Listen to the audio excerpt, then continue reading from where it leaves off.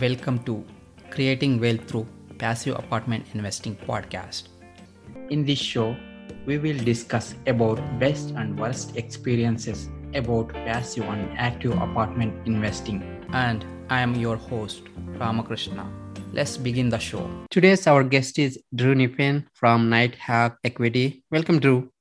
Rama, glad to be here. Thanks so much for bringing me on. Sure, and thank you very much. Appreciate it. And a little bit about Drew. As president of Nighthawk, Drew Niffin manages all aspects of portfolio, including acquisitions, asset management, and capital raising. Before joining Nighthawk, he owned 400 residential units himself. Andrew has a corporate finance and real estate investing career that spans a decade. After finishing graduate schools, Andrew was an investment banker providing corporate valuation analysis. So with that, Drew, would you like to add anything to your background? It's a pretty good start right there. I quit my W-2 job in 2015. I've been doing apartment building investing ever since. I'm about 6 years into being all invested in this space. Awesome. And would you share your thought process of getting into real estate and multifamily from corporate job? What was the thought process behind it? Yes. I can't do this anymore. I looked at the idea of doing this W-2 job for another 25 years. And I just thought, for me, it was kind of soulless. It felt like I was just trading time for money and that I wasn't invested in it emotionally. I just felt like I was sort of living someone else's life. And I knew I had a lot more to offer than what I could give to the company. And, being an entrepreneur, looking back on it, it was obvious, but it just felt like it was in my bones. I had to take this leap and do something on my own rather than just go there. So that was really the mindset. It was gravitationally pulling me, I would say. Awesome. Yep. Thank you. And would you share a part of first deal and how long it took for you closing first deal from multifamily point of view? Okay, so my multifamily my first deal ever was buying a single family home. And I'll just go over that one quickly before I answer your multifamily question. The single family home I bought out of foreclosure for $105,000. It had a structurally deficient basement wall. So it was at a low price.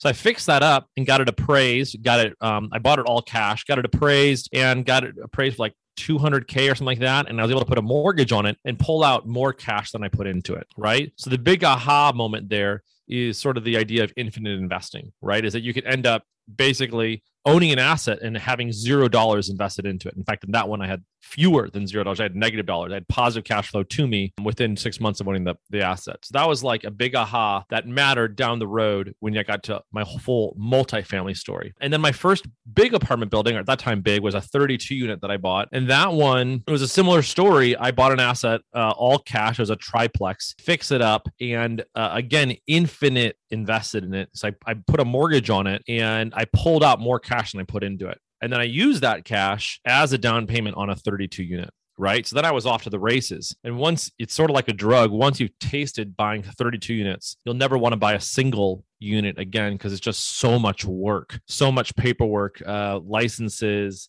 emails back and forth to do one unit. If you can do 32 at a time or 320 at a time, it's just much more enjoyable. So that was all. Let me think about the years there. That one unit I bought in 2013. The 32 unit was like 2015 or so. And then it's just kind of been more of the same in a sense since then, Rama. Cool. And thank you for sharing that. Share a little bit more from mindset perspective for like going from 3 triplex to 32 units. Okay, so mindset, the big thing that made the mindset possible for me was my partner. So my partner was a full-time property manager. He owned his own property management business. And so he's like, I've done these before. I know how these work. The numbers on this one make sense. I can create value here. And so I trusted him as far as a person, and I trusted his wisdom as well. So I really got to ride his coattails into that larger property. Had I done it myself, I don't know if I would have had the right mindset or the ability to do it. So the key there, in order to have the right mindset, is have the right partners that can help push you into that uncomfortable space that you might not go into on your own. Right. So true. And thank you. So would you share what challenges you faced during that 32 units? What challenge? So that was not a syndicated deal. It was just us investing in the deal. And that was good for us because it allowed us to sort of make mistakes on the way and not do it on the account of our investors. So on that deal, we were a sense undercapitalized, right? We bought it, we put the down payment down with our own money, but there wasn't sort of slush money or extra money, reserve money sitting in a bank account. And we were pouring money into that asset for a number of years because it wasn't producing sufficient cash flow to renovate the units. We were trying to renovate the units only one at a time as cash flow was generated, but we were basically too impatient. And so we started pushing money into it. And that was the right call because it accelerated the growth of the asset. You know, if you just have 2 renovated units and 30 unrenovated units, the property feels overall unrenovated. But on the flip side, if you have 30 renovated units and 2 unrenovated units, or choose your ratio, it feels renovated. And that gets a different feeling to the property. It creates a different culture. You will probably get a better demographic in the property and tenants that tend to pay on time. And so the mistake there, I think, was being somewhat undercapitalized and trying to have the renovations be paid for out of operational cash flow instead of just pumping it up and fixing it right away. We learned the hard way on that one, but we eventually got through it. We refinanced the property, pulled out like $500,000, pretty awesome, and then continued to grow the asset. And we sold it about a year and a half ago and had a really nice win on that property. But the biggest win was not the financial win. It was the I can do this mental win. And I think that's common on your first deal, right? The first deal, your goal is not to make money per se. Your goal is to no longer be a rookie, to have gone through a deal before, seen how it works, and believe in yourself that you can do this. This isn't some esoteric trick out there that some people do. This is something that you can do. And I got that confidence from that deal. That's so awesome. Thank you. So would you share your investment philosophy, Drew? What is my investment philosophy? Yes. I was thinking about this. I was talking to someone else about this today, and I have a new name for it. You ready, Rama? Yep. It's called 3-2-1 growth, right? And so here's how it works. As investors, we're looking for strong returns, low risk, right? We don't want strong returns with strong risk, nor do we want low returns with low risk. We want to have our cake and eat it too. We want strong returns, low risk. How do we do that? I think we do it with 3-2-1 growth. And it goes like this. We want to find a place that has 3 vectors of growth. We want job growth. We want population growth. We want income growth. Where is that happening? Generally speaking, it's happening in the Southeast United States. That's where populations are moving to. It's where there is job growth, and it's a strong place. That's a 3. Then 2, we want 2 growth. We want rent growth, and we want cap rate, quote unquote, growth, by which I mean cap rate compression. So where do we find that rent growth and cap rate growth? Well, we tend to find it in areas where people are moving, right? And so when we have that rent growth and cap rate growth, what do we finally get in the end for all that? We get IRR growth. We get investor growth. We get our money to work hard for us. And that's what we're trying to do. In the end, what we're trying to do is have our money work for us, not having us trade our time for money, right? So the investment philosophy is simply to find those areas of growth. And when you do that, you unlock the magic of apartment building investing. Sure. Yep. And would you share any one breakthrough moment?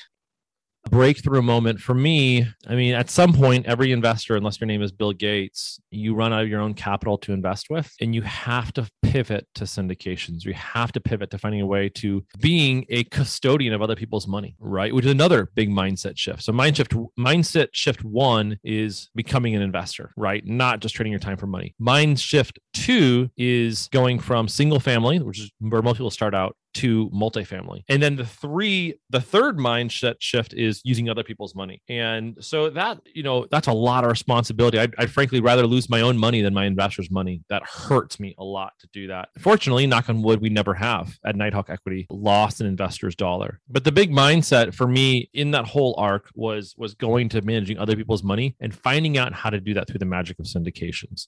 And once you do that, then it becomes pretty true that the sky is the limit. Yep. Awesome. Thank you. So as a president of Nighthack, so you're managing all aspects of acquisitions and asset management and capital raising. So would you share a little bit more about your role and, what exactly you're doing there? Yeah, Nighthawk Equity. So we've been around for 5 years, Rama, and over that time we have purchased 17 apartment buildings, over 2,000 units. We look after, I think, about $60 million of investors' money, and we control just shy of $200 million of assets. So it's turned into a huge role, and it's a huge role that is laden with joy. I love what I do, and responsibility. I mean, I literally talk and we host a webinar, and then people trust me and wire in millions of dollars into an account, which is already that blows me away that they trust me just because of a webinar or just because of a podcast I've been on. But then I have the obligation to be the custodian of that money and all the hopes that are caught up in that money, all the dreams for what they hope that they can do with this, whether it's buy their first home or retire or send kids to college or whatever that is. Essentially, that money is the currency of trust. And so to steward that well, communicate with them well, grow their money, distribute on time, those are all the things that are incumbent in running Nighthawk Equity. And I feel that responsibility. I'm super humbled by it. And we work really hard every day to have every asset come as close to the exact presentation that we gave to our investors when they decided to invest with us. So, I mean, there's so many things that happen, whether it's in investor relations and communications or asset management or in construction, in marketing. It never ends. It's all fun, but it is a lot of work being an entrepreneur. Got it. Yep. Thank you. And would you share any of your best multifamily investing experience so far? Best experience? Yeah. Well, I can think of best in two different ways. I can think of it as far as what deal has been really fun to own. And I can think of it as far as what deals have just made a ton of money, right? And I'll give you two different examples. So the one that's really fun to own was 130 units that we bought in Atlanta, and a great market, a great sub-market in Atlanta with a very loyal tenant base. So we bought the place about 18 months ago, and hardly a single tenant has moved out, right? And what's amazing about that is that we've been doing phenomenal renovations of this property. In fact, just today, we found on apartments.com that that website had elected to do aerial drone shots of this property, and the photographs look fantastic. We renovated all of the roofs, we renovated the landscaping, we renovated the paint colors, we've rebanded the property. It just looks fantastic. It went from an eyesore to a joy to look at. So that one's been a lot of fun, and those tenants have all stayed in the property because they love it and they love that we're making their homes better. So I love that investment. Another investment is one that we've just made a silly amount of money on, right? It's about almost 300 units. Again, it's in the Southeast, and we've just taken the place from being, kind of old and tired to looking beautiful. We've raised the rents a lot. It's a market in which job growth is happening like crazy, Rama, and we are getting offers from brokers that would probably triple investors' money within 2 years' time, and we're turning them down because we know that we're not even halfway through our value enhancement plan on that asset. We just have a tremendous amount of value to create there to make it better for our tenants, to make it better for the community, to make it better for our investors. It's just been a really, really fun experience. Awesome, man. Thank you. Would you share any worst or challenging experience? I got a lot of them. The worst one was a deal in which we went under contract on it. We let our earnest money go hard or non-refundable. Again, this is all my money or all me and my partner's money. It's not investor money. So it's important to delineate. We let our earnest money go hard. We had to extend because we were not able to raise a sufficient amount of money. And eventually we ran out of extensions, and we lost all of our money. So I lost close to $100,000 in that deal myself. And it was financially very painful, but it was, as a partnership, I don't know if I can say it was worthwhile, but it was worth a lot. The partners, the three of us, worked well and sort of took it on the chin without infighting, without pointing the finger and sort of imploding on ourselves. And that was very valuable to see us work well together. It was, I think, the founding experience from which our partnership has grown so much. So I have a lot of lessons from that deal. I would do a lot of things differently nowadays, but I think we'll talk about this later. You can't live life in the rearview mirror. What's done is done. All you can do is make the best of it and come away with lessons learned. And so that's what I resolved to do there on that deal. Very painful experience, but a valuable one as well. Sure. Yeah. Thank you. So what is your current focus, and share something you're excited about now, Drew?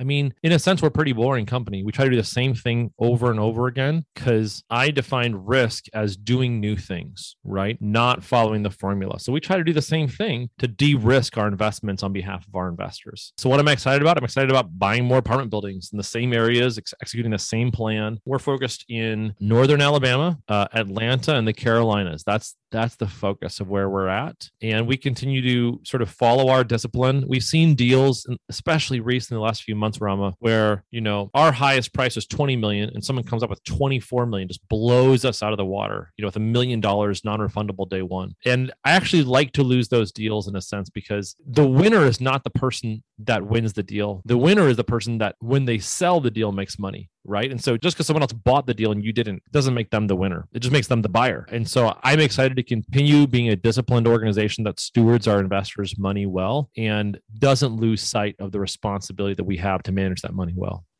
Yep. Thank you. So any one advice that have impact on you? Advice that was impactful for me. So here's one that I really do appreciate. It takes an entire lifetime to build your reputation, and it takes 5 minutes of doing something stupid to destroy it. And if you think about that, you'll behave yourself probably quite differently. I first learned that, back in college. I won't get into the whole experience, but I've tried to live my life alongside those lines. I try to steward our organization, Nighthawk Equity, according to that, and build our brand and our reputation with our investors alongside that. We don't pull any punches in communications. We'll just say, hey, we did something wrong here. Here's what we're going to do to make it right. We don't try to sort of paint it over or spin it. I want people to hear the unvarnished truth. I want to be a careful steward of reputation and never get too cute with it. Got it. Yep. And any of your personal habits that are helping you to be successful?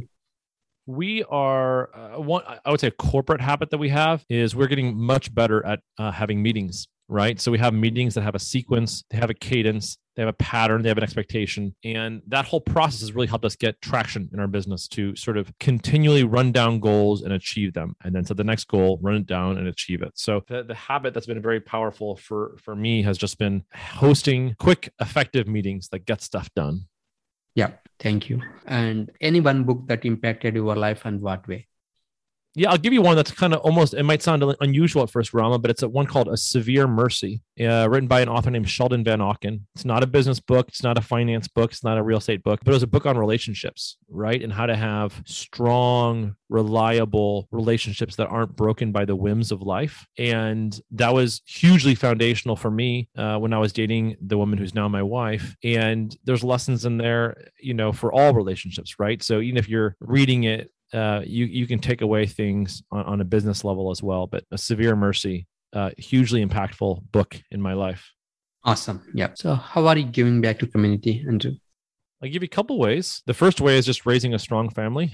So what I hope to be a strong family, I have a number of young kids that we're raising, and I want them to be contributing, valuable, integrated people that are assets into the future of our country. We're also actually just this week with all the chaos that's happening on the other side of the world, we're in talks with hosting a Afghanistan translator family in our home. They've literally risked their lives for our benefit, and we're not treating them very well right now. So I'm going to try to see if we can host someone here for some time. So those are a few things we do out here in Seattle where I live. We have a lot of homeless, so we try to volunteer at soup kitchens and help those people out that are running on tough times. So just a few things I'm trying to do in our busy life. Got it. And thank you. Thanks for sharing. So how can listeners can connect with you? Yeah, you can connect with me two ways. So Instagram is at Drew Niff. Niff is spelled KNIF, at Drew Niff. You can also reach out to us at Nighthawk Equity without a K, nighthawkequity.com/join. And you can learn all about our organization, grab a call with our director of investor relations, get on our list, hear about our next deal. So it's two different ways. Instagram at Drew Niff, KNIF, and then nighthawkequity.com/join. Thank you, Drew, and thanks for adding value to the show. You bet, Rama. Glad to be on here. Thanks so much for the invite. Sure. Thank you. If you like the show, please subscribe, share, rate, and review. And if you want to connect with me, please send me a message, info@ushacapital.com. Thank you for listening. Creating Wealth Through Passive Apartment Investing Podcast. I hope you learned something from the show. See you in the next episode. Thank you. Any information provided from these shows are educational purpose only. As always, please consult with your own CPA, legal and financial advisor before investing.